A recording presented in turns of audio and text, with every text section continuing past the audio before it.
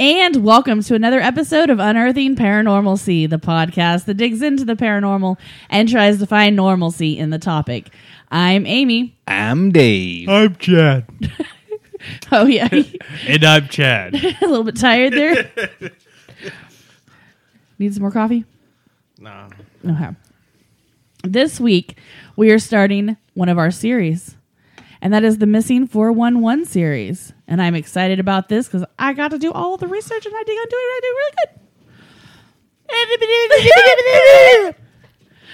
really good. So, we ready to start? Amy had her own fangirl experience on herself. Everybody's got to fan out on themselves every once in a while. All right. The Missing 411 is a book series written and self-published by David Paulides, a former police officer who now spends his time researching Bigfoot as well as examining strange disappearances around the national parks and elsewhere. The Missing 411 series consists of 10 books and 2 documentary series. The books include Missing 411, Eastern United States, Unexplained Disappearances of North Americans That Have Never Been Solved. Missing 411, Western United States and Canada, Unexplained Disappearances of North Americans That Have Never Been Solved. Missing 411, North America and Beyond. Missing 411, The Devil's in the Detail. Missing 411, A Sobering Coincidence. Missing 411, Hunters. Whoa. Missing 411, Off the Grid. Whoa. Missing 411, Law. Missing 411, Canada. And Missing 411, Montana, which was released in 2020. Whoa, just for like one entire state? Oh, yeah. There are certain states that could Montana's like one giant state park. Yeah. I mean, I guess there's like thousands of these. Oh, yeah. Each book has probably 1,000 cases in it, at least. For this series, at least for the first part of this series, I'm using 3 of these books. Missing 411 North America and Beyond, Missing 411 Devils in the Detail, and Missing 411 Off the Grid. That is until I'm able to get my hands on the rest of the series. There is only one place you can buy them for less than $80+ per book, and it's really hard, and the site that you can get them on is a very hard site to navigate. Luckily, Chad was able to figure it out and get me these books for Christmas. I went to go buy the Hunters and Sobering Coincidences. Yeah. And I couldn't even figure out how to purchase them. It's a pain in the ass. It took like 4 tries on my phone trying to finally like screw this, log on the computer. Is it like an Angel Fire website? Yes. Yeah. Oh, so it's like a labor of love type website. Yes, it is. The website is owned by a small... It is Paulides' Bigfoot organization. Yeah. Oh, Yeah. okay. And currently they're closed down because his son unfortunately recently passed last week. Oh. And all I know is it said due to mental health. So I'm assuming suicide or something, or overdose or something like that. Which is really sad. And and his son was actually the director of the documentaries, or a producer on the documentaries. Well, David and family. Yeah. You know, our hearts are out with you. Our Definitely. prayers and positive energy are going your way. Yeah. Not that you listen to our episodes, but just he in might case know, but someone he might know might not. You know, we lost a nephew to the same thing. Yep. So we understand completely the pain and the everything that goes on with that. So we definitely reach out to him. I guess it was 2 weeks ago. Now they're recording, so when this releases, it'll be 3 weeks ago, but recently. Which is also probably why I couldn't quite figure out the website. They may have had purchasing turned off because of that. Could have been too, yeah. Oh. So yeah. I was not able to purchase them yet, but I have planned to purchase them in groups of 3. They're not that expensive. I think they're like $25. Yeah, $25 through his website. Yeah, through their website. Now you go on Amazon to look for these. They're 75 $85. to Yeah. 100, yeah. And those are used copies. Yeah. Now, if you're interested in finding out more about the book series or you want to purchase these books for yourself, it's www.missing411.com, and that'll take you to the website to purchase the books. Now, is there a dash between missing and 411? Yes, it's www.missing-411.com. Which I'm sure You Your browser will redirect you. You can also just search missing 411 in Google or Yahoo, and it'll be the first one that pulls up. I like how we're explaining how to use Google search. So you hit the icon on your desktop. I've taken that computer class. Click start. Hit Go the power up button to- on your Oh, yeah, tower. yeah. Make sure your PC is plugged in. Make sure the monitor is connected to the PC. Yeah, I took that class. I think I skipped like 4 or 5 days of that class. Until we actually got into working on the program. Having the computer on. Like, I'm a child of the 90s. I do understand computers. I get it. I know that there are generations that still don't understand this concept, but I got this, so I don't need that. No child left behind. Now, according to the Follow us on our other podcast, Unearthing PC. how to listen to a podcast. The podcast, and we teach you how to listen to a podcast. Oh, because there's definitely a generation that doesn't get that either. I was part of that generation for a little while myself. Unearthing aging. Now, according to the website, this journey with the books began when Pilates was talking to a national park ranger, and the ranger told him that over the years he'd been involved in numerous search and rescue operations in several different national parks. Were they looking for the picnic baskets? Hey, yo, boo-boo. And he noticed a trend that he couldn't understand.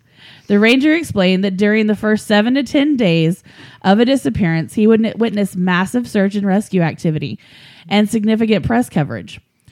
Following the first week-long effort, there was almost an immediately halt to the coverage, and searches would be called off for the victims, with no explanation for the search from the search authorities. Now I can get it with the news because the news has to deliver the hottest news to get the advertisements. Yeah. But that is odd that the search would just be called off. And also in that, there is no national database for missing persons in parks. Really? So you can find them on websites, but there's not like a national database for it. Interesting. And there are thousands of people missing. I say when random people have to start a database because Yeah. the government won't. Yeah, and it would take nothing to do this. And Hell. that's kind of what Pilates is trying to get them to do, is just to start a database. What did we find out? That they had been keeping information since like the 1700s On weather, yeah. on weather. But Oh, yeah. they won't do it on missing persons Yeah. in national parks. Now, this bothered David enough that he began asking questions, yet he got no answers. So he conducted his own research and found some shocking discoveries. People of all ages have been disappearing from national parks and forests at an alarming rate, all under very similar circumstances. Victims' families are left without closure, and park services refuse to follow up or key up any sort of national list or database of the missing persons. And there are thousands, I repeat, thousands, probably tens of thousands of missing people in national parks. Instinct told David that there was more to this story, so he devoted 6 years to investigating missing people in rural areas. He was able to identify 52 geographical clusters of missing people in North America. These clusters form the base for his Missing 411 books. Stories have been featured on several primetime newscasts, as well as hundreds of radio stations across the country. Not to mention podcasts. I couldn't even tell you where I first heard about the Missing 411 books and David Pilates, but I'm pretty sure it was in a documentary or true crime series many years ago. And ever since I have heard of this and the attachment to national parks, it's been something I've been drawn to. We have actually covered a couple of these cases in our missing persons episodes in the past, and we may eventually cover some of those again as well. I think I remember a few of these that... There was one with the Jared in, I think it was Arizona, where they found the skull cap and the shoes that didn't look like they'd been out in the weather for decades. And then there was a child in the 60s, I believe. That's the one. Oh, yeah, that Yeah. is the one? Okay. He's actually featured in one of the first documentary. And the documentaries are really good, and they are on Hulu if you want to watch them. I've only watched the first one. I haven't watched the second one yet, but it's really interesting stuff. There have been all kinds of theories been presented about these cases, from aliens to Bigfoot to top secret government experiments and cover-ups, or just unfortunate coincidences. Personally, I have my favorites of these theories, but I'll let you listeners decide for yourself. Calling it now. Government cover-up of government sex trafficking. All right, Q. I'm going to call it right now and say ultra-terrestrials. What's the word for lizardmen? Interterrestrials? The Fae folk. Hey, come over here and check this out. Puckwudgies! It's all Puckwudgies! Mirror! Hey, listen! To our listeners, I did tell Dave and Chad that they needed to be funny for this episode because I'm going to get into really dark and sad cases. I've got 13 cases, 11 of which are children. Mm-hmm. And not all of them have bad outcomes, but there are some really sad cases. That's what we get for letting kids play Zelda. But they let a little fairy, let them teach them to walk around on their own in the woods. So we're not being callous. We're just following the orders of our producer. Yes, because we don't want you guys all crying. Now, with thousands going missing every year, what does it take for them to be considered part of the missing 411? Because there is a criteria. A lot of the victims have disabilities of some kind, whether it be a physical disability or a mental disability. Many of them have those. Or they are highly intellectual. Doctors, scientists, things of that nature. Hunters, adventurers. Yeah. Now, I don't know They if... shouldn't be able to get themselves lost. They should know their way out. But I don't know if this fits, but sometimes highly intellectual people have like Asperger's or a form of autism.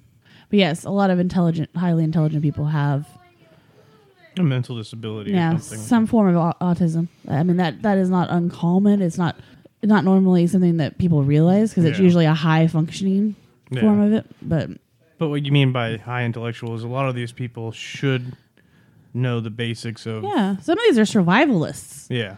And hunters that are out in these woods on like a weekly, daily basis. Some of them are joggers that have jogged in this same park trails for 100 times. Yeah. Another common factor between these cases, canines. The person disappears with their dog or dogs, and or tracking dogs can't or won't find a trail.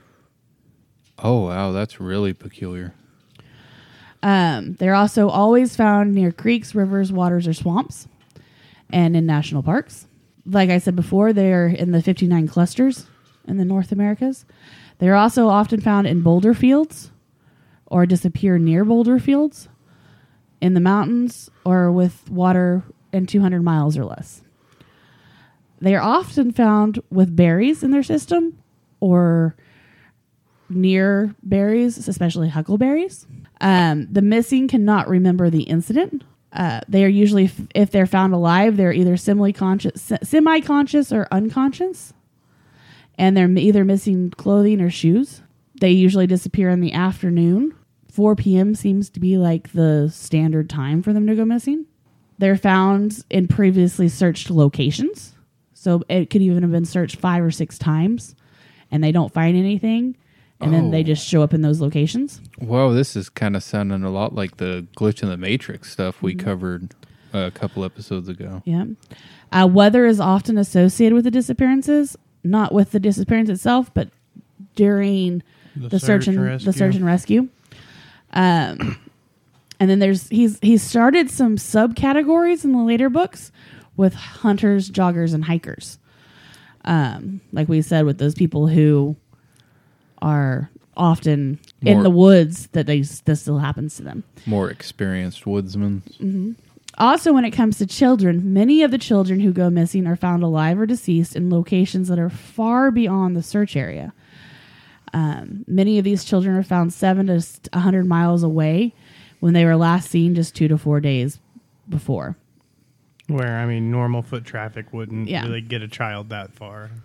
They're also found in extremely high elevations for these. So, like in 1993, there was a 3-year-old who was found at 1,350 feet up the side of a mountain.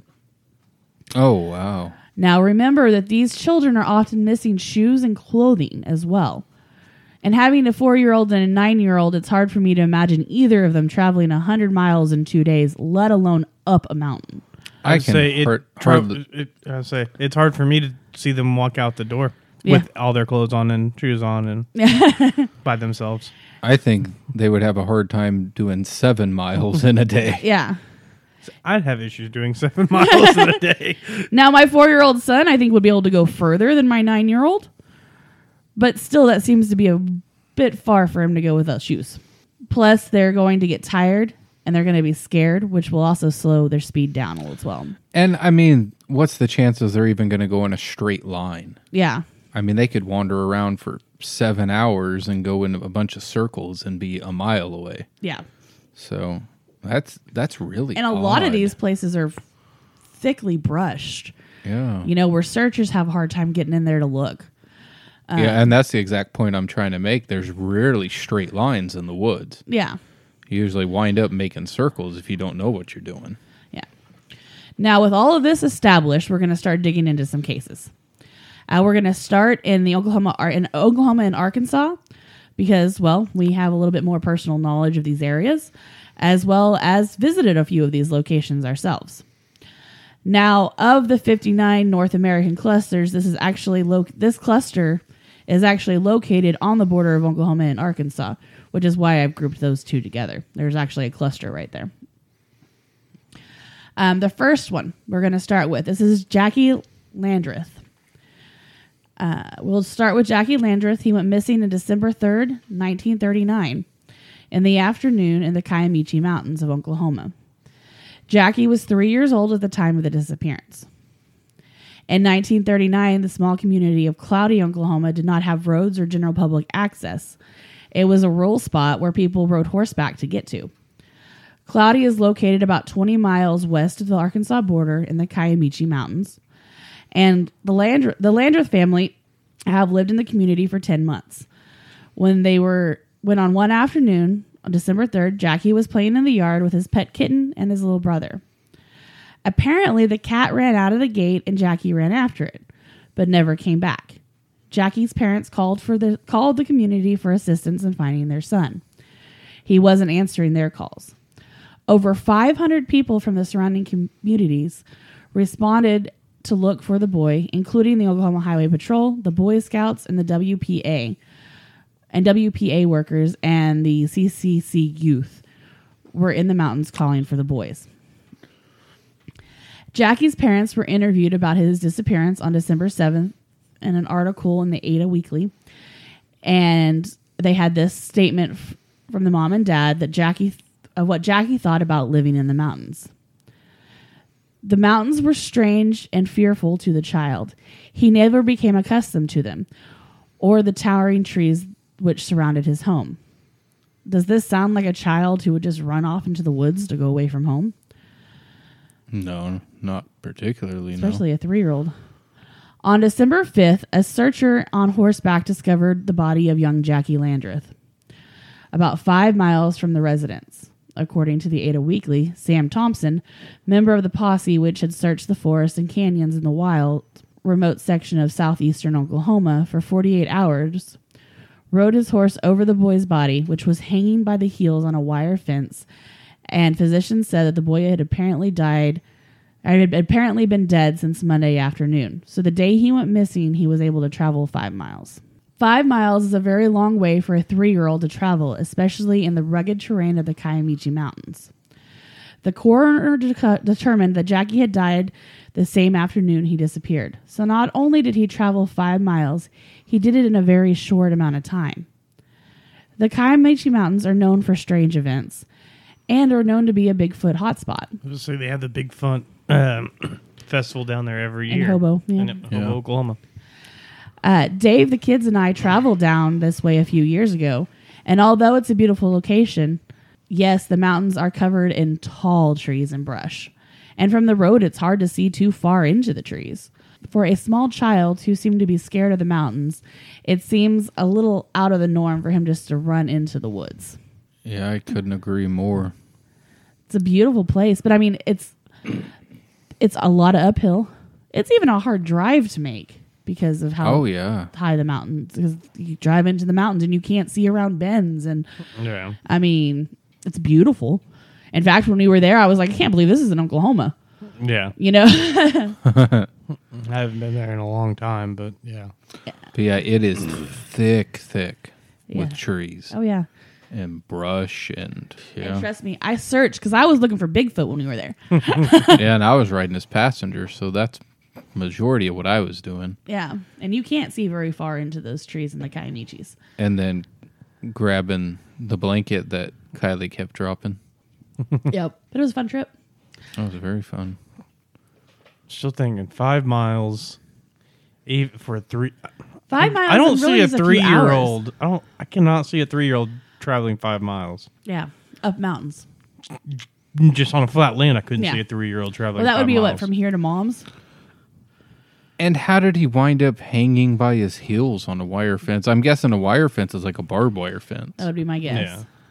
I mean, it would make sense if he crawled. I was trying to climb over it. But a 3-year-old would climb through it. Yeah, that's true. They would or just climb under it. Yeah. Or at least a foot off the ground. There's gaps in a fence. I don't know. Maybe they meant wire fence like well, I mean, why would anybody put up like a chain link fence? Well, out the 30s. there, I'm saying out there it would have been barbed wire, I'm sure. Yeah. But you're right. He would have gone underneath it or through one of the openings. Yeah. It's an interesting story. And it's a very sad story because that's a 3-year-old who lost his life. I wish I knew like what kind of, if he had any markings or. Yeah, being 39, there's not a whole lot of detail on that. Back then, yeah. Yeah. Because you could think maybe an animal or something. Carrying him off. Carrying him, and then he got caught on the fence, and the animal just left him. Heard the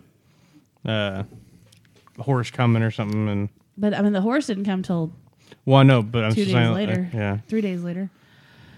Yeah, that one's. Yeah. And it's hard for coroners to determine how long a body's been dead. Yeah, you're just going by the body temperature. They go by like body temperature and like stomach contents, and rigor mortis and all that stuff. Which you got to think. But that thing changes drastically with weather, with individual.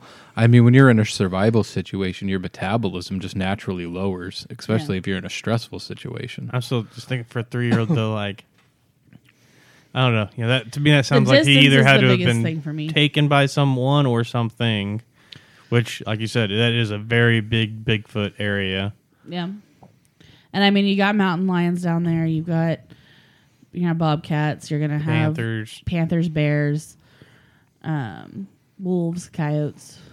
I say Baloo took them out there for. I say you're talking about berries in their stomach and everything, and instantly I'm like, the bare necessities of life will come to you. Yeah. All right. And the next one we have is Glenn Pierce. Glenn Pierce went missing at noon on December 18th, 1940. Please tell me that Glenn Pierce is older than 3. He's 4. Oh, God. And well, you got your wish. Eva, Oklahoma, at the age of 4. Eva, Oklahoma is located in the Panhandle, which is in the northwest part of the state. Now, this area is outside of the Oklahoma-Arkansas cluster, but the reason it made into Pilates' list is due to the distance traveled by the child and the amount of time he was missing. Mr. and Mrs. Kirby Pierce owned a homestead 24 miles northwest of Eva. It's Eva, not Ava. Eva. At noon on October 18th, 1949, their 4-year-old son vanished with his dog. And this was a very rural area without traffic. The idea that someone could have driven by and abducted Glenn was not part of the equation. On October 19th, 1940, an article in the Armadillo Daily News detailed the search. Neighbors searched all afternoon for the boy, and at nightfall, more than 500 men from Guyman, Goodwill, Texoma, and Eva joined the search. The boy was found unharmed by Luke Messenger. After midnight in a shack about 12 miles west of the home. Reports said that he had traveled 12 miles in 12 hours. After Glenn was found, he said he had seen snakes and chased cows and had gone to sleep meaning he traveled faster than a mile per hour. He said he slept next to his dog. Glenn was found in good condition. So we're probably talking 6 hours. He traveled 12 miles, maybe. Yeah, if he slept and then... He slept, he chased cows and snakes. That... I couldn't make that. No. Even running, because he's going to get tired. Yeah. Well, he's not running a straight line either. Now, the northwestern part of Oklahoma is a little flatter in that sense, because it's more of our deserty area. Now, but you still have plateaus and... I used to do a lot of walking, because I never had a car or anything. This is back when I was younger, and I mean, I got to where I could walk a mile in 15 minutes. Yeah. But, I mean, that's a phenomenal feat for a 4-year-old. Yeah. I was saying, not knowing where you're going, just wondering that far in 12 hours. He happened to have just found a shack. You know, like... I'm saying those, like, it makes sense if you know where you're going, like, walking, like Dave was talking about, like, if I knew if I was walking from here to Mom's, I know which way I'm going. Mm-hmm. And I'm going to get, I can probably make walk it from at 5 miles in an hour, maybe. I could probably make it from here to Mom's, in an hour, 2 hours, maybe 3 if I get super tired. But that's knowing where I'm going with clear pathways. Yeah, that's walking sidewalks and streets. And not walking on concrete. Not chasing cows and being chased by snakes and... Yeah, and taking a nap and... Yeah. And going around and over fences and... Yeah. So that's why that one made it into the list, was just the sheer distance that he traveled. Here's our first adult. We have Moses Fitzpatrick. Moses Fitzpatrick went missing August 3rd, 2010 at 2:30 p.m. at Falls Creek Baptist Church Camp in Davis, Oklahoma, at the age of 20. Isn't that the church camp you went to? It sure is. I've been there as well. And he went disappearing in an area that I did spend quite a bit of time. Falls Creek Baptist Church Camp is located in the rural area outside of Davis, Oklahoma. This camp is known for hosting a special annual gathering of Native Americans every summer. The Baptist Church sponsors the camp and daily activities, including worship services, daily hikes, and meals. This location is located near Turner Falls in the Arbuckle Mountains. There are creeks and large boulder fields scattered throughout the camp. Moses was a resident of Kansas and traveled with his family to the annual Native American gathering at the camp. His family stated that Moses didn't like the outdoors or the forest, but decided to go and participate with family members. On August 3rd, Moses was hiking the trails with his family when they decided to take a different way back to the camp. Moses wasn't at dinner, and the family members believed that he might be sleeping in his cabin. When he didn't arrive for worship services after dinner, his relatives contacted security at the camp. At 10:30 p.m., a full-scale search was underway. So let me get this straight. He was hiking with his family, and him and his family returned, and then he went missing? No, his family decided to go a different way than he was going. Okay. They took a different path. I see. On August 5th, an article in the Ardmorite had these details. Quote, searchers are scouring the terrain at Falls Creek Baptist Church Camp for a 20-year-old male who disappeared from the area Tuesday. Davis Police Chief Danny Cooper said Moses Fitzpatrick from Wichita, Kansas, was reported last seen around 2:30 p.m. near the area called the Devil's Bathtub. The Davis chief rallied searchers from Davis Police and Fire Departments, Murray County Sheriff, and Emergency Management, and firefighters throughout Murray County. And the Highway Patrol flew air support. On May 6th, searchers found Moses about 2 miles from the camp. Various reports indicated that he was found in a very rough area. The article from the News Oklahoma on January 5th revealed these details about the case. Quote, state medical examiners investigators were not able to determine the cause of death of the Falls Creek camper whose body was found after he was missing 4 days, end quote. The coroner stated that there were no wounds on the body, and in an odd twist, claimed they found alcohol in the body, but didn't know if he had been drinking or if it arose from the decomposition process. To add to the strangeness of the case, canines that were brought in to search were not able to pick up his scent, though they knew exactly where he'd last been. Now, I've been to Falls Creek. I spent a week at Falls Creek. Me too. I've been to the Devil's Bathtub. When we were there, it was during, this was in 2010 here. I was there probably around 70, no, jeez. Oh my goodness. 97, 98-ish. Yeah. We were having a massive drought that year, so a lot of the creeks were dried up. But the Devil's Bathtub is basically a waterfall. And we weren't allowed to get in the water. In fact, if we slipped on a slippery stone and our foot hit the water, we were yelled at to get out of the water. Because there had been multiple drownings in the Devil's Bathtub in previous weeks and years. I say when it is full of water and everything, like when I went down there, which would have been 2001 or 2 maybe. I mean, walking around it is very slippery. It is. All the rocks are covered in algae and water, and it's very possible he could have been walking around it, slipped, and fell in. But there's always lifeguards on duty. Well, I mean, not all the time. I mean, we went during a church camp. True. During this, they probably didn't have as many campers. Yeah. But still, I mean, if he slipped and fell, but that wouldn't explain him showing up 2 miles away. Yeah. With no cuts or bruises or You'd get cuts and bruises just walking through the woods. Yeah. And also the thing with Falls Creek is the paths are very well marked and they're clear. They're graveled and like it's. So when I went in 2001, I mean, all the pathways were they're lined with wood, like landscape timbers and graveled or concreted in a lot of areas. Yeah. And it's marked with signs and cleared away so you can see everything around you. Falls Creek is a nice camp. Like when they're talking cabins, we're still talking 2-story, like apartment buildings. Like ours had a balcony and ours was a 1-story, but I mean you're still looking at. I guess technically it was 2. The bedroom, the guy for where I stayed, it was harder to explain. It's 2-story, but like the ground's raised up to the main. What would be like the first story, or the road. Second story would look like it's the main story, and it went down, and our bunks were on the bottom.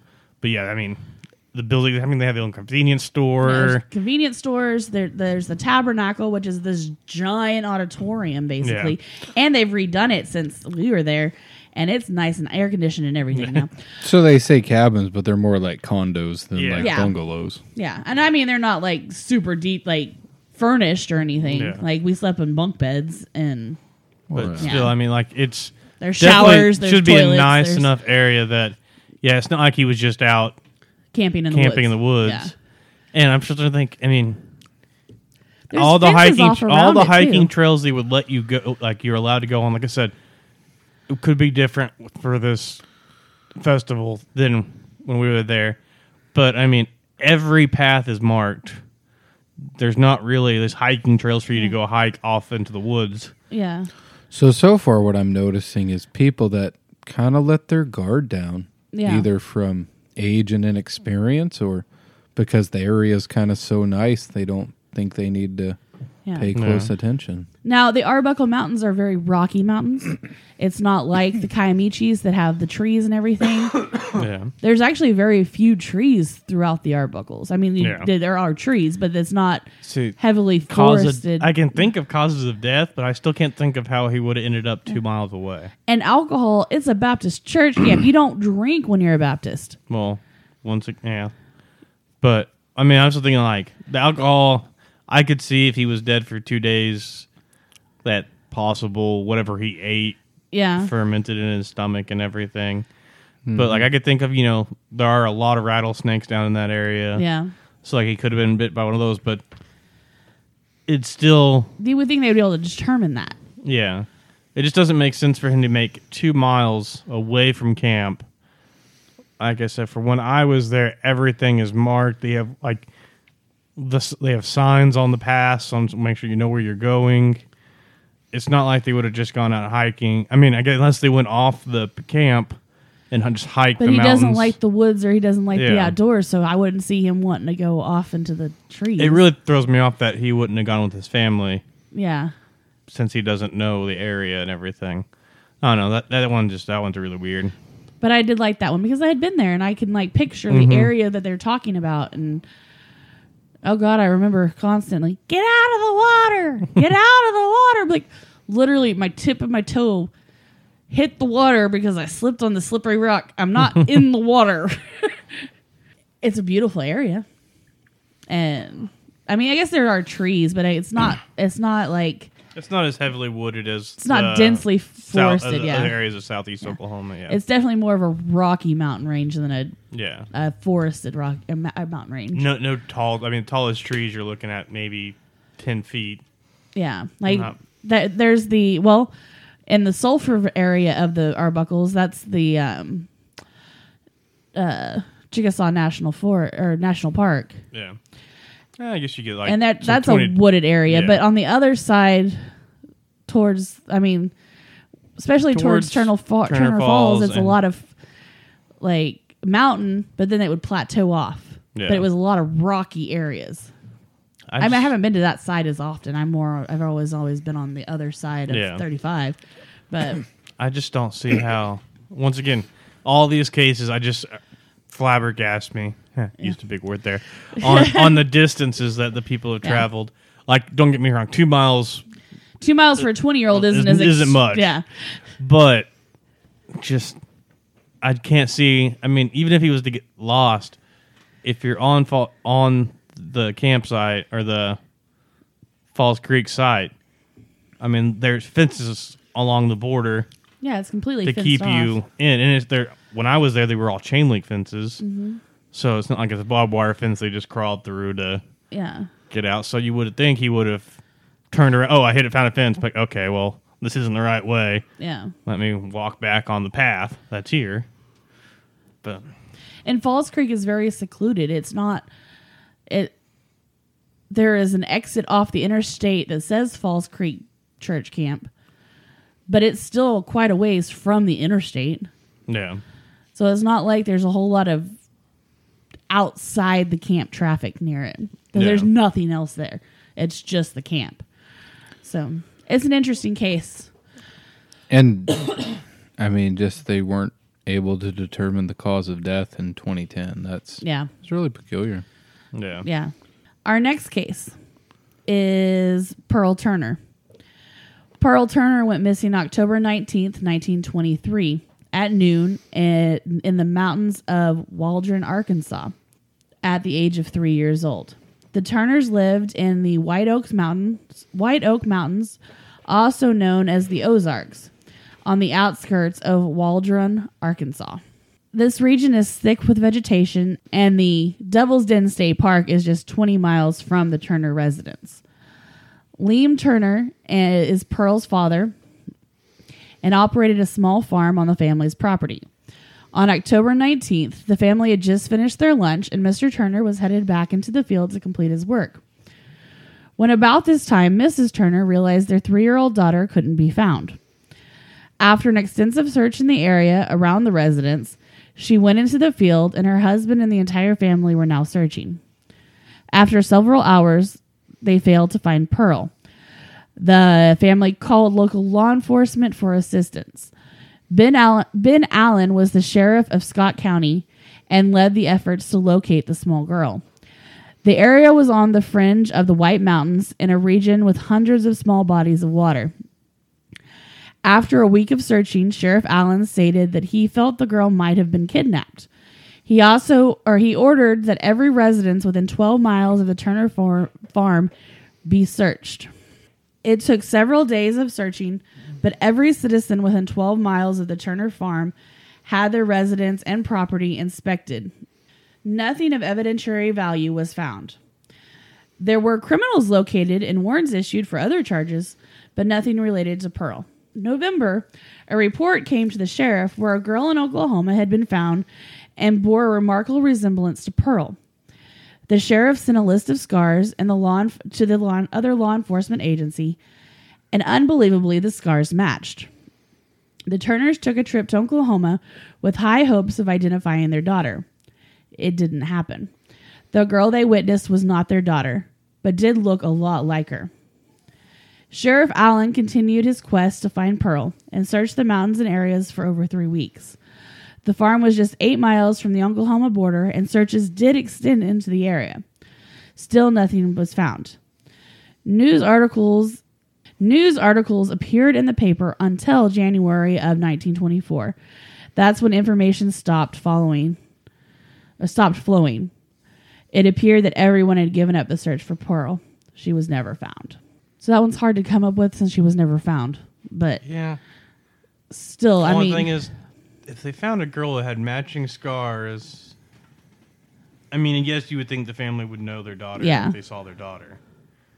But at the same time, what's the coincidence of finding a girl that looks just like your daughter? Just like your daughter with matching scars. But a 3-year-old also doesn't have a whole lot of scars. 3-year-old's going to have like head scars from learning to walk, things like that.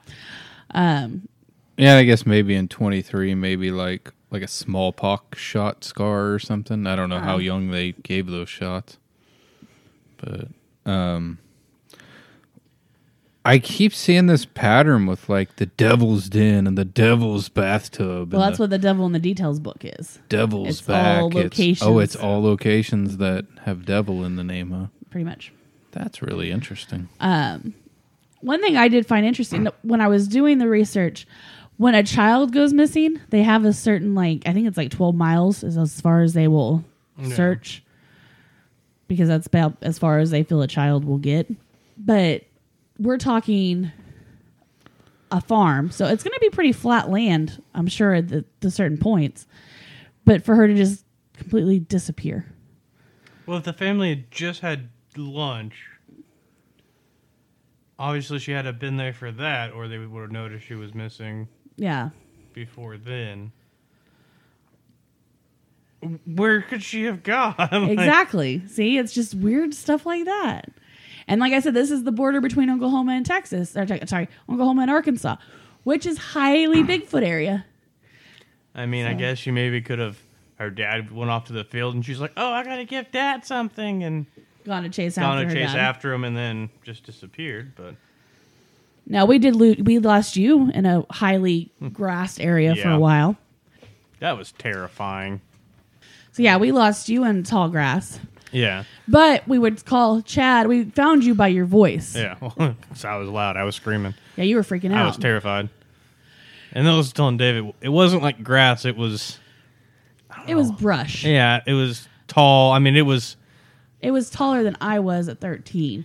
It was probably 6 foot tall. Yeah. Brush and grass and weeds. And I at one point saw my dad on a hill, so I just went running directly towards him and was running through it, just using my arms and pushing the grass and stuff away. And I made it to a point where it was like a deer den or something like that, where all the brush had been pushed together. And I just ran into a wall. I jumped into it, pushing forward, and hit it and fell. And then got up, and I was 7 maybe, 6 or 7. I had lost what direction I was going and couldn't find my way out. But see, even then, if you would have traveled 4 miles in any direction, you would have found a road. You would have found the alfalfa field that would have been low cut. Yeah. You would have found the other road, or you would have found the oil. Yeah, Derek. Yeah. So eventually, unless you just went in a circle, you would eventually found an out. That's a really good point with that, because the way land was divided up in this country, everybody was given, was it 640 acres? Particularly in Oklahoma during the land run, pretty much a 1 mile by 1 mile square of land. Yeah. So you go a mile in any direction, you're going to be on somebody's land. There's going to be something there. Yeah. There's going to be a cabin. There's going to be a road or something. A gravel road, a barn. Anything. Yeah. So, even way back here in the 20s. And this was when you were like 6 or 7. But yeah, if we as called... a 4-year-old at that point, one, I would have never been let wander around by myself. Yeah. Even with our dad, who was very carefree, old style that way. But, well, we could hear you crying. Yeah. And I mean, this is minutes after you get lost, which is what it seems like a lot of these things are, minutes and seconds after they disappear. Yeah. We could hear you crying. We could hear your voice, so we just started going towards your voice. We'd holler at you, and you'd respond, and we just moved towards your voice. I found it particularly interesting that Sheriff Allen said, "Fuck the United States Constitution. We're searching everybody's property." I actually like that. I was like, huh. I wonder how many... For a missing child, I would almost be completely fine with that. Yeah. I'd be okay with it. I wonder how many kidnapped kids you would find. Oh, yeah. If you did that within days of... Or like within the day or two of a disappearance. Well, they did say that they found a lot of criminals and issued a lot of warrants for searches. Now, this next case ties into that one. Maritha Yarbrough and Sons. Yarbrough and Sons. Maritha Yarbrough went missing March 26, 1930 at noon in Waldron, Arkansas, at the age of 3 years old. The similarities in this case to the case of Pearl Turner are interesting. Waldron is a very small city close to the Oklahoma border, and as mentioned before, there are hundreds of small bodies of water and a few mountain ranges. On March 23rd, around noon, Maritha was playing in a barn close to her home with her 3 brothers. So this would have been about 7 years after Yes. Pearl's disappearance. Mm-hmm. Okay. The brothers walked off and headed towards the home, and the younger girl trailed behind. Once the boys started looking for her for lunch, she couldn't be found. Searchers from the community started coverage on the Yarbrough property on March 27th. And on March 27th, an article in the Hope Star had this statement regarding the feelings of the searchers. Quote, "Whether she was lost or kidnapped remains a mystery," end quote. Various articles state that between 250 and 300 searchers looked for the girl for the first afternoon. That day, the rescue efforts could not locate any evidence of the girl being in the area. Slowly, searchers started to venture further and further from the property. On March 27th at noon, 2 searchers located Maritha 8 miles from the home on the summit of Pilot Mountain. She was wearing just a dress, no shoes, was alive, and in very good condition. No other information could be found on that case. How many days later? Sorry, the next day. Yeah, it's the next day, the 27th. So she went missing on the 26th. She was found the next day. 8 miles. 8 miles away. Up at the summit of a mountain. No shoes. Wearing a dress. Perfect condition. Also, I would think a kid would go downhill and not uphill. So I mean, even you got to think, in Oklahoma, I mean, our mountains aren't super tall. And I could see an older kid or an adult going, well, if I can get to the top of this, I can see where I'm going, where I came from, where I'm supposed to be going. But she was how old? 3? 3. She's not going to know that. No. And she's barefoot. And it doesn't matter. I mean, unless there's a road all the way to the top, I don't see a 3-year-old just walking to the top of a mountain. Yeah. Because she's going to have to climb. So the next day, 8 miles. Hey, hold on. That's Pilot Mountain. I mean, it looks like an Oklahoma mountain. It is a big hill. Okay, yeah, this one's elevation's like 750 feet. But that's still a heck of a steep climb for a 3-year-old. Yeah. Looks kind of like a booby on the land. It's like a zit. Yeah. But she was found alive in a good condition. But still no shoes. Overnight, 3-year-old. 8 miles. Now, on June 16th, 1946, another child, 8-year-old Catherine Van Alst, went missing from the Devil's Den State Park. She was found 6 days later, just 20 miles from the Turner family farm, which is where Pearl Turner went missing. Catherine's story is in Missing 411 Eastern United States, which I don't have, but it was mentioned in North America and Beyond just because it was so closely related to the Pearl Turner case and the Maritha Yarborough case. Just the location and everything. Do you know if she was found? She was found. Okay. I think. Yeah, she was found 20 miles 6 days later. I don't know if she was alive or not. I don't have that information. Yeah, I mean, that's what I meant. Yeah. If she was. That wasn't in there. If she was found or discovered. It says found, so I'm going to assume that she was alive. We're going to go with that because that's a happier outcome. When I get that book, I'll let you know. Now, so that's 3 cases in the same area, all young girls that disappeared and were found. Well, one wasn't found, but the other ones were found miles away. Now, Barbara Sue Jones. Barbara Sue Jones went missing November 25th, 1953, from Marianne, Arkansas, at the age of 22 months. Barbara Sue lived 17 miles southeast of Marianne on a rural farm surrounded by swamps and marshes. The property is located near the Mississippi border and very close to the Mississippi and White River and the White River National Wildlife Refuge. There are hundreds of small bodies of water just west of the property, and the area near the Jones property was known for superb duck hunting. On November 17th, 1953, Mr. and Mrs. Jimmy Jones moved their 7 children to the rural farm. Sometime during the day on the 25th, the day before Thanksgiving, Barbara Sue was playing in the yard when she disappeared. The family conducted a brief search, then called the authorities. The Lee County Sheriff's Office took charge of the rescue efforts, and Sheriff C.S. Langston was the commander. Almost immediately, he made a call to the National Guard for assistance, and 400 police officers, National Guardmen, and volunteers searched the surrounding areas of the Jones farm.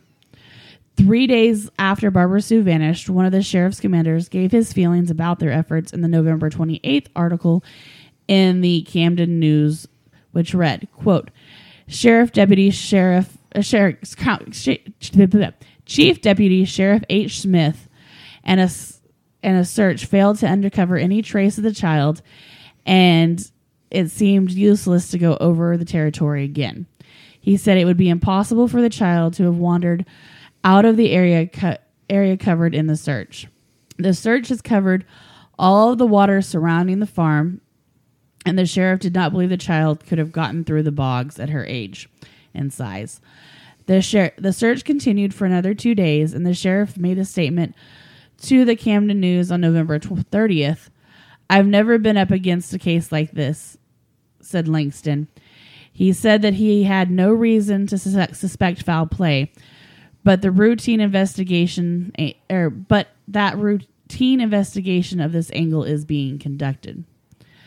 After 10 days of formal and informal searches, the effort to find Barbara Sue was terminated. After the search stopped, a work crew was on a piece of land 4 miles from the Joneses' property near an abandoned logging road when they found a diaper. On December 4th, 1953, Mr. Jones went to the scene to confirm that the diaper was the same type worn by his daughter. A secondary intensive search was again started at this new location. Hours later, Mr. Jones and 2 other searchers found Barbara Sue's body in a wooded section. An autopsy of the girl's body showed that she had died of starvation and exposure 4 to 5 days after she disappeared. Interesting information from Paulides. He spoke with many medical examiners who said that most people can live 10 days without food. They just needed water. Barbara Sue was surrounded by water. But I'll point out, she was 22 months old. She wasn't even 2. So she probably didn't know that she needed water. I don't know. Once again, I don't see a 22-month-old traveling 8 miles. 8 miles. Is it 8 miles? I barely see it. I wouldn't expect to see them go more than a couple blocks. Yeah. She's barely walking. Yeah. At 22 months, she hadn't been walking long if she's... So she's fallen over a lot. But she did die 4 to 5 days. But still 4 to 5 days, 22 months. If the search party... I don't know. But they also didn't go outside the bog. If they would have gone outside the bog... Once again, she's barely walking. And she swam through a bog. A bog, yeah. She was a hell of an athlete at 22 months. It's very sad. That one's really sad. Yeah. That one really got to me when I was reading that one. But that one almost feels like she was picked up. And she had to have been taken, like, to get that far away. I don't know. I mean, it is Oklahoma, Arkansas area, and we do have some, like, huge turkey vultures and stuff. And at 22 months, she possibly could have been picked up and carried off. And then, got too heavy for the bird or whatever and fell, or she moved and fell and then kind of just crawled to where she could. And possible she found that wooded area and just crawled into an area and sat there and cried and passed away. I don't like to think too much about the end times for the little ones. But that one, that's the only thing I can think of a way for her to get that far other than... I think that's the hardest part for these cases for me is just imagining what the child went through. Yeah. So that's why I needed you guys to be the humor for this episode, because there's a lot of that. And let me see here. My next case, we have a death. Oh yeah, this one lives, so we're good. But yeah, I mean, 22 months old, 8 miles away, through through a marsh bog area. It's pretty. Yeah, she had to have been carried by something. Yeah. Or someone. Agreed. All right. Next case. It's a happier ending. Joan Marie Treese went missing April 14th, 1954, around 1 p.m. from Mountain Home, Arkansas, at the age of 3 years old. The incident occurred on the outskirts of Mountain Home, adjacent to Lake Norfolk in northwestern Arkansas. The lake is a large, meandering body of water that stretches into Missouri, just 5 miles north. On April 14th, 3-year-old Joan was staying with her uncle while her mom looked for property nearby. She was playing in the yard when she disappeared at approximately 1 p.m. The yard and surrounding areas was searched, and then the call was made for additional assistance. Almost immediately after Joan vanished, heavy rain hit the area around the lake and made searching difficult. The team stayed in the field until 2:30 a.m. without finding a clue of where the girl may be. An article April 16th, 54, in the Joplin Globe expressed the feelings of the sheriff about the circumstances. Quote, "For a while, the Sheriff King expressed fear that the little girl might have been victim of foul play." End quote. 20 hours after Joan vanished, she was located by a searcher 2 miles from her uncle's home in a cedar brake. She was wet and muddy, but otherwise in good conditions. Bloodhounds had worked that trail since the prior day, but did not find Joan. Joan did not make a statement that appeared in the news articles, and nothing could be found on what she was found wearing or not wearing. So she was only 2 miles away, which is still for a 3-year-old a little bit far, but not. That one sounds. The fact that she wasn't found. I mean, that's only 2 miles away, and she wasn't found after searches. Well, the fact that they searched that area with bloodhounds and didn't find it, that one just sounds like foul play, and so whoever picked her up and just dropped her off when they were getting close or something. I don't know. But glad she was found alive. Timothy Box went missing September 28th, 1987 at 4 p.m. in Mountain View, Arkansas at the age of 2. Mountain View, Arkansas is situated approximately 60 miles north of Little Rock in a heavily wooded rural environment.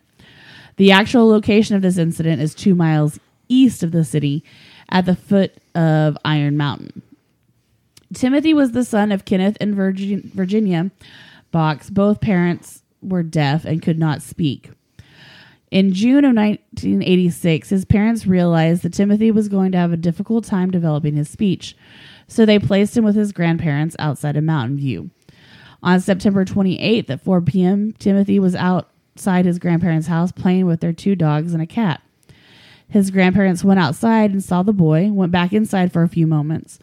They returned outside and found Timothy and the animals gone. Calls were made for the pet and Timothy, and there was no answer. The local fire department and law enforcement were called to ask to help search for the boy. Just as searchers arrived, the grandparents found the cat in the woods on a tree looking into the woods, as if it were waiting for the dogs and Timothy to come home. Helicopters, bloodhounds, equestrians, and 200 ground searchers were brought in during the 3-day effort to find the boy. An article October 1st in the Courier News had the following description of the search efforts. Quotes, we had hundreds of people walking through the entire area. We've seen absolutely nothing of the boy. Sheriff Dave Barnum said, adding that the search easily covered 4 to 5 mile radius. Weather also hampered the search efforts to some degree. It rained during the time Timothy was missing. The rescue effort included 100 high school students, fire department, U.S. Forestry, law enforcement, and volunteers from the community. After 3 days, law enforcement and volunteers in the community started making statements about foul play and unusual circumstances. The statements were very vague, and they refused to clarify. On October 1st, searchers near the creek in a briar patch found Timothy alive.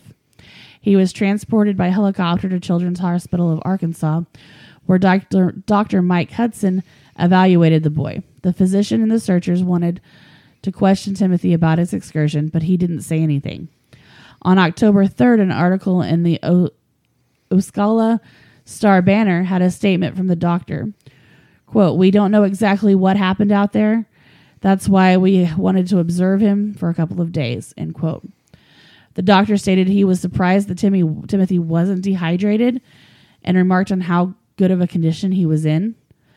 Timothy didn't have any exterior scratches over his body, and it appeared that he had been eating berries. There was never anything about the dogs or that the boy was wearing or not wearing. But on December 29th, 1987, an article in the Ukiah Daily read, quote, his family says the boy who celebrated his 3rd birthday, November 17th, is doing fine, but rarely talks about the adventure he went on in September, except to say he went around and around. He also won't go outside by himself. By himself. He always wants me somewhere else, or he wants me or someone else to come with him, Timothy's grandfather, George Box, said. So this is one he traveled. It didn't say how far he traveled, but he was near a creek in Briar Patch and didn't have any scratches. And that was after 3 days. Yeah, it's pretty odd. I mean, it would make sense that maybe he was chasing after the dogs, but you think after a little bit he would have. Yeah. And where are the dogs? Yeah. Because you would think if the dogs were with him, I mean, most dogs I know, like my dog, wouldn't leave my side unless she was going to get help. Yeah. But I could see maybe if the dogs were there and he was following the dogs or whatever, and he saw them drinking or eating the berries or something like that, then he would. Yeah. Not even thinking of being hungry or thirsty, as he saw them doing it. And so he was imitating. But still.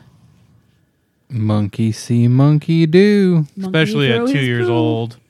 It definitely, I mean, you watch them eat out of the dog bowl at 2 years old because they watch the dog do it. Yeah. So I could see him doing that. How often we had to get our kid out of the damn dog bowl because of that.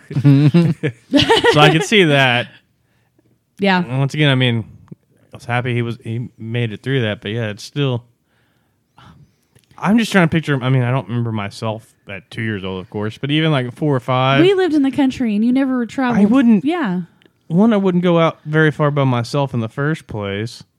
Like on my dad's land, like I didn't go without eyesight of the house. Yeah.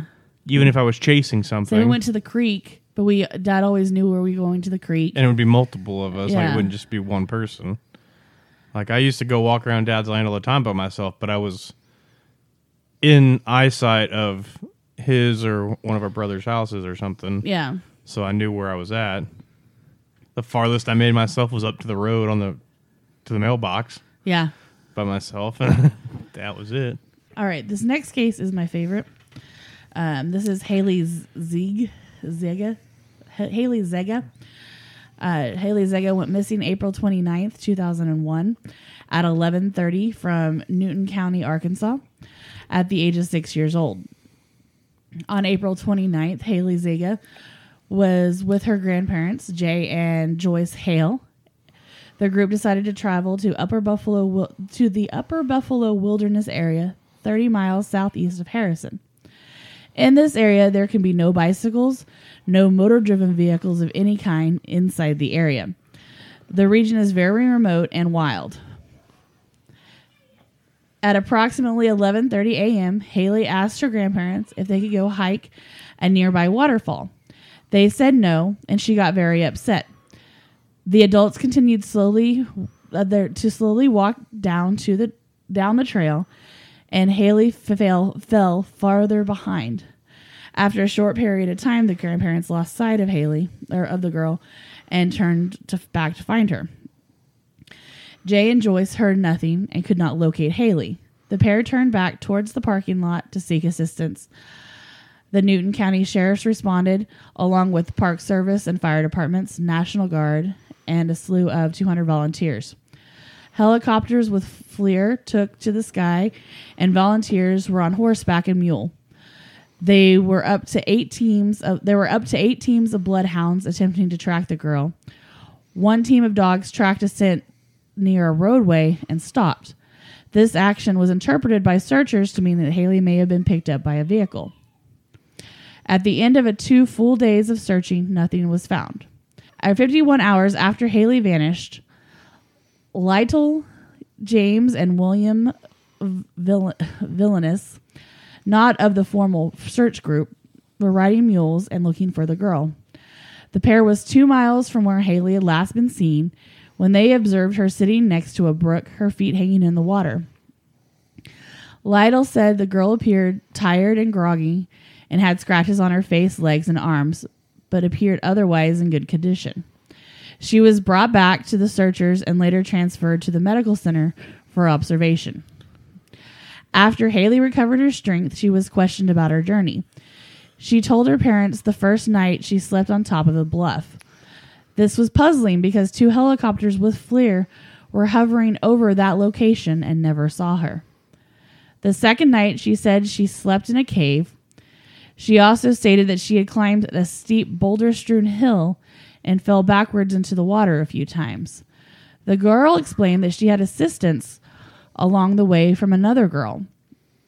Here is the partial transcript from the Dateline NBC interview with Rob Stradford. At the first moment I was lost, I met her, and after I was found, she went away.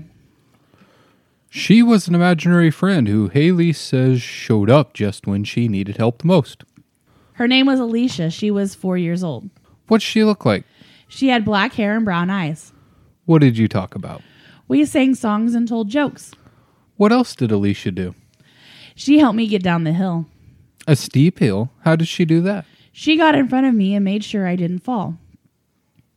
Stradford goes on to state that this may be a little girl's imagination, or was it something else? He says there's a strange twist to the story. It turns out 23 years prior to this event, a little girl disappeared in the same spot and was found dead. Stradford states that the girl was almost 4 years old, and her middle name was not Alicia, but Elena. Oh, that gave me chills. Yeah, me too. I got goosebumps right now. How, like I said, this one was my favorite. I think this is the paranormal twist there. Yeah. Well, one, that she's found safe, which is nice. But yeah, I was going to say, if they wasn't reported of a little girl who lost her life, I was like, well, it's still Native American land. Yeah. And I was like, it could have been a young Native American child who died or something, and spirit that was guiding her, keeping her safe.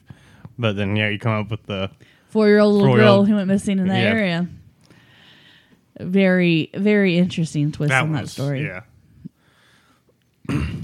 I wonder on some of these cases, I wonder if that's kind of the situations that happen, whether it not be a child or a spirit or something like that, but fae or elemental or something tricking the kid into going farther into the woods. Or, I have an adult story coming up that's quite interesting like that too. Because that the only thing that made me think of the 22-month-old who made it through a bog is she wouldn't. I don't see. Well, definitely with water, I wouldn't see a 22-month-old one knowing how to swim. Or, but think back to that story I told about the JC or was it JC? It was I cannot remember his name right now, but the little 4-year-old or 5-year-old who said that the bear kept him warm at night. Oh yeah. Like as forest spirits are, I think at play a lot in some of these cases. Now, wasn't he only like 50 meters away from where he went missing? Yeah, yeah. Or was it 50 feet? 50 feet. Yeah, 50 feet. And that was after searching for 3 days, I think. Yeah, yeah. All right, our next one. Justin Sides went missing missing April 30th, 2003. 2003. That's hard to say. 2003 at 3:45 p.m. in Wayne, Arkansas, at the age of 3 years old. Wayne, Arkansas is approximately 80 miles northeast of Little Rock and 20 miles west of the Tennessee border. The city sits near the Village Creek State Park and hundreds of small bodies of water. On April 30th at approximately 3:45 p.m., Justin was playing in the yard of his family's rural home with his 2 dogs. The family stated that that Justin and the dog seemed to suddenly go missing, and the search started. Once they couldn't locate the group, the local sheriff was called. Hours after Justin's disappearance, the family dog returned to the residence without him. The search efforts quickly climbed to 200 professionals and volunteer searchers, multiple canine teams, and airplanes. There was a comment about the weather in the May 2nd, 2003 Blytheville Courier. Quote, "The search Thursday was hampered by foul weather and severe thunderstorms pelted the area around noon. And much of the search was suspended for the time. After the rain passed, searchers with dogs got back on the trail," end quote. Searchers also used words. The search dogs appeared confused in describing the efforts of the canines. On May 1st at 2:45 p.m., a single searcher was driving an ATV through the woods yelling the boy's name. He was approximately 1.5 miles from Justin's residence when he saw him standing up. Here's the statement from the searcher and the same article quoted earlier. Quote, "He was just standing there like, quote, what am I doing here? You could tell by the scratches on his legs that he'd been through a lot of brush, but overall looked pretty good," end quote. Dogs don't make the greatest of babysitters. No, they don't. But it also was interesting that the search dogs appeared confused. Yeah. Almost like they could smell him, but they couldn't track where he went. You know what I mean? Yeah. I don't know. I've watched a lot of stuff on search dogs here lately. And for a dog to not catch a scent, it seems very odd in cases like this where they know the starting point. Yeah. I mean, in that case, they have stuff of the child scent to lead them on.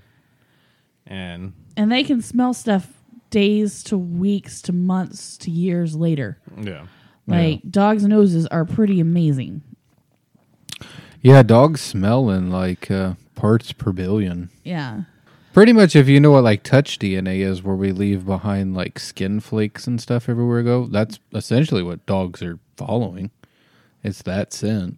Yeah, there's skin that we shed as we walk. And our touch DNA, pretty much.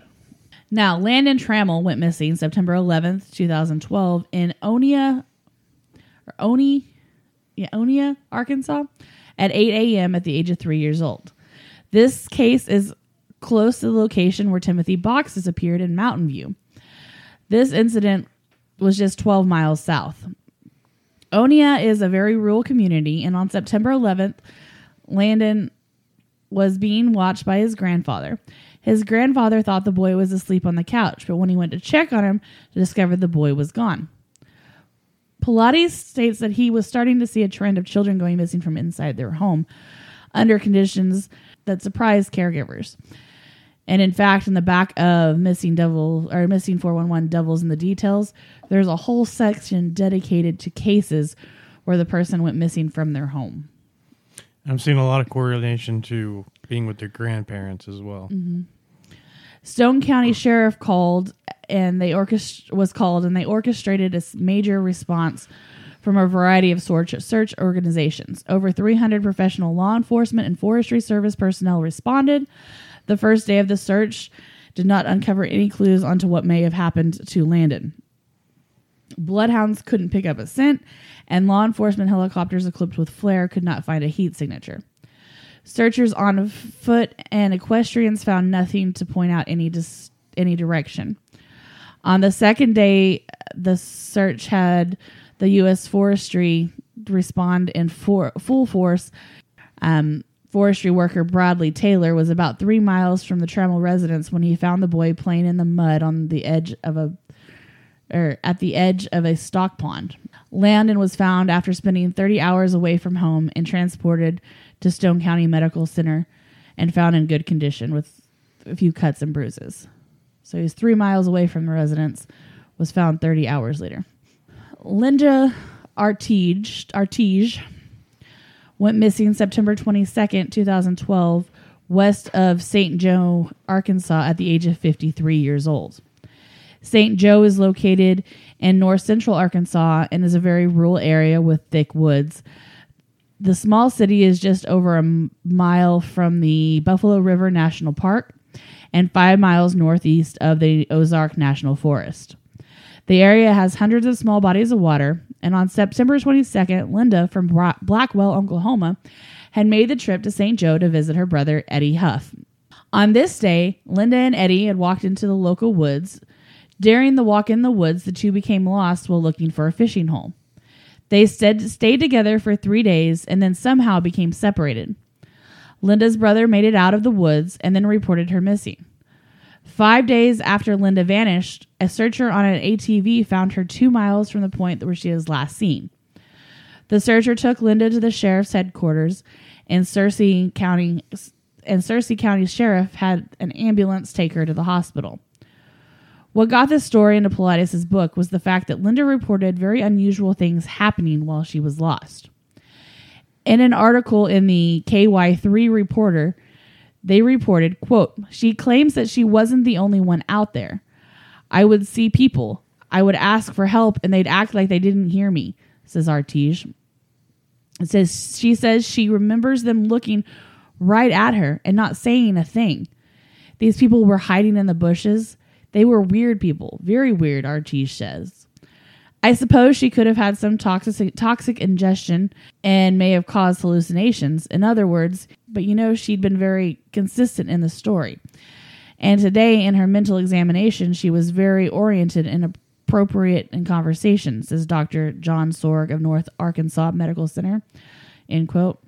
On September 27th, in an article on newsok.com, had the following description of what Linda was wearing. Artige was wearing a t-shirt, jeans, and flip-flops when she started her hike. She quickly lost her flip-flops. To survive, she ate watercrests, nuts, and berries, and drank water from the creek. Linda isn't the only case of missing persons seeing other people while they're lost. There are many cases of people reporting being chased in the woods by a, quote, man. And where Linda went missing along the Appalachia Trail, in his book, Missing 411 Eastern United States, he tells a story of the National Park Ranger who spoke of, quote, wild men who lived around the park and lived off the grid. He went on to tell how one specific wild man attacked a ranger. So there's that, seeing people in the woods. Yeah.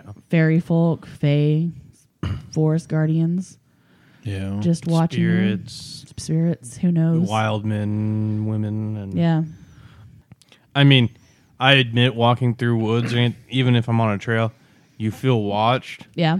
And I could see it being more of a, maybe not hallucination, but a paranoia thing where she's feeling watched and she's lost and creeped out and panicking and seeing these things. But at the same time, I always feel like there's elementals or animals and all kinds of stuff watching you. Yeah, well, I always feel like there's nature spirits out there. Oh yeah. And I feel like a lot of times when you're feeling watched and stuff, and you don't see or hear anything around you, that's what it is. Yeah. I just think it's interesting because she's, like I said, there's only 2 adult cases in this one. Yeah. And one of them was found dead, but she had a story to tell about what happened. And of course, she's found without shoes. Now, flip-flops, I have had flip-flops break on me. Why in the hell would you go into the woods on a hike with flip-flops on? Yeah, even if you're going to a fishing hole, like I've lost flip-flops walking on like trails to. I've broken walking in the house. Yes, I have lost flip-flops walking to the pool and back. Yeah. Now that is really interesting. She even tried to talk to him, and they just ignored her. Yeah. She said they were very weird people. Yeah. I wish you would have described them a little bit. Yeah. Puckwudgie. Ooh, Puckwudgie.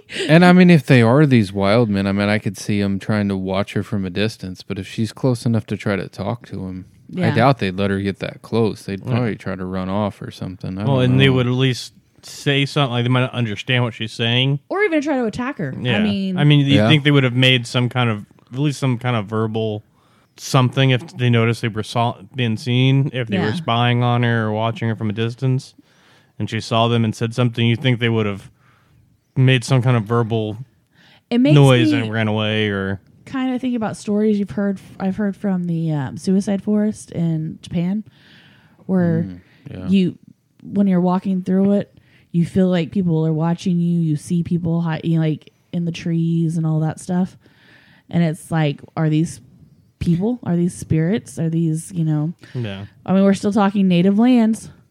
So are these native spirits? Are there could be all kinds of things. Yeah. Or is there a tribe of people living in the national forest that we don't know of? Probably. There's millions of homeless people. Oh, yeah. And we got them living in Sutton Wilderness. So. I say we got them living in this patch of trees over here at the corner. Yeah. Yeah. People got to go somewhere. So it's interesting. So now now that we've looked at these 13 cases, what are your thoughts? Did you specifically pick 13? Nope, that just happened to be how many there were in this. In my 3 books, there were 13 cases. Well, in this area. Yeah, in this specific area. Yeah. Some of them I think can be explained with rational events, although some are harder to fathom, but could still make sense. Others seem to have something very strange about them. I also notice how many of these were children. It makes me think twice before we plan vacations. That's for sure. Well, although after reading that there's a large number of cases that vanish from inside the home, it makes me want to put cameras in both my children's rooms and all over the house. And I might become a helicopter mom. I would say, as long as you keep your kids within visual distance. I'm going to have leashes on my son if I ever go to a national park. Yeah. Heck, even if I go to the mall again, I'll have to put him on a leash. When I was a kid, from the time I was like 5, I would get up. It would be like summertime or weekends, whatever. I'd get up. I'd leave the house. And I wouldn't even come back till it was like dinner time. Yeah. Yeah. Well, growing up, I never came back inside. We would leave in the morning. We'd go play. We'd ride our bike coming down the street. We'd have to check in every couple of hours. But we just had to check in at one of our parents' houses. It didn't have to be like all of our parents' houses. Yeah. And we were out in the woods, basically. Yeah. Especially out out in the country. Yeah. Now, the thing is in most of these cases, somebody was found. There are quite a few cases that we haven't even gotten into where people have never been found. I think the ones where they are found, especially when they're found alive, it gives a lot more information into the cases. But sometimes there's just more questions than there are answers. The last one with people staring at her through the bushes, or the little girl who had the 4-year-old friend who helped her. Helped her, and Yeah, after the one with the 4-year-old friend, I was like, man, I wish there was like some adults that came back that saw something like that might be able to clear something up. And then, then I gave it to you. Yeah. And then, but it didn't clear clear much up. It was still just as peculiar. And as I go through this book and we go through more cases, we might find more. Yeah. Like I said, I've just gone through the 3 books that I have. And who knows what kind of connections we can draw. Yeah. That's why I'm so excited about this case, is it's going to give us a chance to look at all of these, or almost most of these, because I'm sure when I get to other states like Washington State has so many. Yeah, big forests. Washington State very well could be a 3 or 4 part episode on its own. Like, there are certain areas that there's just a ton. But we'll definitely get to these areas. Now, if you are in an area and you want me to look into the missing persons and the missing 411s in your area, you can always send me a message on Facebook, Instagram, or email us at umpnormalcy@gmail.com. And I would be happy to look into those areas and move those up in the list of the series. Yeah, if I know I have listeners who are like, I'm really interested in finding out what's in their area, that'll get those areas bumped up towards the top. I know a lot of the people who are into the paranormal are into missing true crime and missing people cases and stuff. Well, I know we already got somebody who's interested in Washington State. Yeah. So, that was just talking to him yesterday in a Discord channel. Okay. They're interested in that. So, definitely have to dig into Washington State. Like I said, though, it may be a multi-parter on its own. Yeah. That might be like each book gets its own episode. It's where D.B. Cooper disappeared. Yeah. Yep. And what's really cool about these books, and each one's a little different. Like, he changes the way he does it as he goes, like each book. But in the back of the book, it lists like updates. If there's been updates on previous books, stories like that. Like, there was one in Arkansas that they did find the body eventually. That in the first book he was in, he wasn't in there. But I don't have the first book that he was in, so I didn't include that story in this one. But there was an update on it. Then it lists like the breakdown missing by decades. It breaks it down by person, location.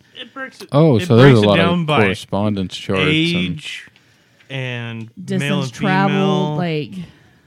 Like in this book on Devil in the Details, for a 2-year-old, 69 males and 34 females. Oh wow! And then like 4 months, 1 male, 0 female. And that's just in that book. Yeah, so that's just this book. And not all the books have that information in there. It's got links of disappearances in elevations here. Same day. A 7-year-old, 3,500 feet up the mountainside. That's,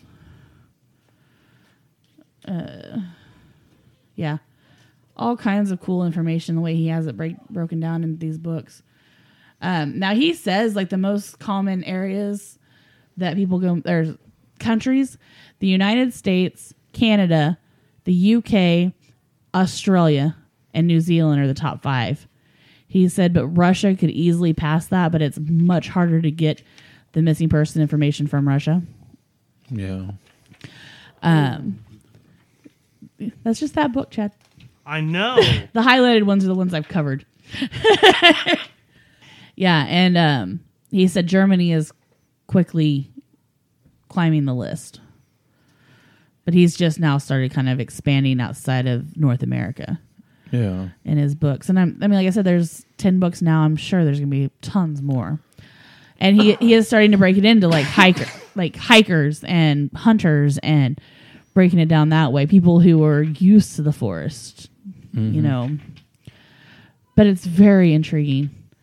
And it, like, I think the fact that it's national parks and that they call off these searches so quickly, you know, so suddenly. Sometimes they don't even search for more than like a day or 2. Yeah. I just found this interesting. It's a missing aircraft. It's in the back of the Devils in the Details. A reader in Finland sent us an interesting correlation between missing airplanes in the Bermuda Triangle and missing people we have documented in the missing 411 books. According to the website www.bermuda-triangle .org, 129 aircraft have disappeared December 5th through 1945 through December 15th of 2008. What is fascinating is that 4 people documented our books vanished on the same day as 4 of the aircraft. Interesting. And it's got a list of them. On the back of that book, it has the map of the clusters. And if you notice through the Central North America there, like the plains and stuff, there's very little. Yeah. It's all mountainous regions. It's all mountains and forested regions, which kind of fills that Bigfoot theory. Also kind of fills in with those ultra-terrestrials, which we will do an episode on ultra-terrestrials eventually. It's very interesting. I recommend going on to Hulu and watching the Missing 411 documentaries that are on there, though. Yeah. I started watching one of them when I got these books for you, but I never finished it. I think I started watching one of them, but our son was really young, and it was really hard for me to watch things like that when he was little. Yeah. I mean, he's still a little bit when he was, 1, 2. It's kind of like watch Pet Sematary when he was about a year old, and then as soon as the little boy gets hit by the truck, I had to pick him up and just hold him because I was freaking out. Right. I'm still on this missing airlines thing. Is it a coincidence, or is it just that so many people go missing on a daily basis that it some of ties them are in correlate with missing airplanes? Or is there some time? Or is it like a realm shift that's going on, and people are getting moved into, whether you want to go the glitch in the Matrix style and go into moving timelines almost? There's lots of cases where the person can't even tell you what happened while they were gone. Some of them don't even realize they'd been missing. Yeah. Like some of them, it hadn't even been like a day yet. And they'd been missing for a week. Like time loss phenomena. So there could be a whole bunch of things mixed in there. So I'm excited to dig into the next areas. Like I said, I've been obsessed with the Missing 411 for a long time. I watched, there's a MUFON video on YouTube where David Paulides is speaking to the MUFON, and he's talking about a bunch of these cases on it, and it's really interesting to listen to. Well, thank you for putting this together. Yes. I look forward to doing much more. And like I said, if you're in a region that you want me to cover your area, send me an email, a message on Instagram or Facebook, and I'll definitely put you towards the top of the list. Because like I said, if you guys request it, I'm going to do it.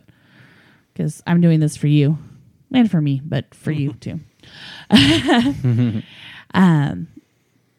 Go ahead and join our Facebook group, our Facebook page, Instagram. Follow us on Instagram and Twitter at UMP Normalcy. We've got our Discord. Join our Discord. We can sit and talk about it. Like Dave was on another podcast Discord last night when he was talking to somebody about our podcast. We have fans on other Discord podcast or other podcasts too. I like when we have fans. Yeah, I've been really trying to branch out with my networking and talking with people and things like that. It's really paying off. I love to just hear from the listeners. Like just to get their input on cases they want us to cover, things they want us to cover. I love when the listener says, "Hey, look into this." Because we know a lot about our areas. Yeah. And there's famous cases of everything that you can find stuff on. But when there's especially like that hotel in Pennsylvania. Yeah. I never would have. I probably would have eventually stumbled upon it. The Min Min Lights in Australia, I would have never have thought to really look into those. Yeah, like all that stuff that you guys come up with for us. I'm always interested in doing it because I like to learn things. Yeah, especially paranormal things because paranormal is awesome. Check out our Facebook, check out our website, umpnormalcy.com. We've got awesome merchandise. You can get your Were Cow shirts. You can get your Oklahoma Octopus shirts. You can get your UMP Normalcy gear. There's all kinds of stuff on there. Couldn't even tell you. There's notebooks. There's blankets. Pretty much.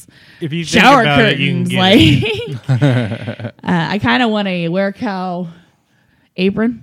That's kind of what I'm going for grilling out in the barbecue. The WearCow. That's brilliant. We need a WearCow spatula set for the barbecue grill. That's what I need. I got to find some place that's going to make that for me. Also, don't forget about Paranormal Monthly. Is it Parabox Monthly? Don't forget about Parabox Monthly, where you can get your awesome paranormal T-shirt sent to you each month, just $19.95. Use the description in this episode, or the link in the description in this episode, and promo code ParanormalC at checkout, and you get 10% off your first order. And I think that'll cover it. Anybody have anything else before I close out? Go listen to all of our brother and sister podcasts out there. We got Lux Occult, Smuts Up, Fool's Guide to the Occult, Faith Blind Council, Grow Agnostics, Ad Hoc History. Go check them all out. PIOT Paranormal. Yes. Check them out. It's a pretty tight group of people. Dave talks to most of them on a daily basis. By the time this episode's out, the presidential Grognostics that I'm on should finally be out. Should hopefully be out before this episode comes out. But I said that multiple episodes ago. You said that 5 episodes ago. And I still check it daily. I have confirmation. It should be out by the time this episode airs. And I'm kind of nervous because I was very drunk. I guess that's it. And until next time, keep digging.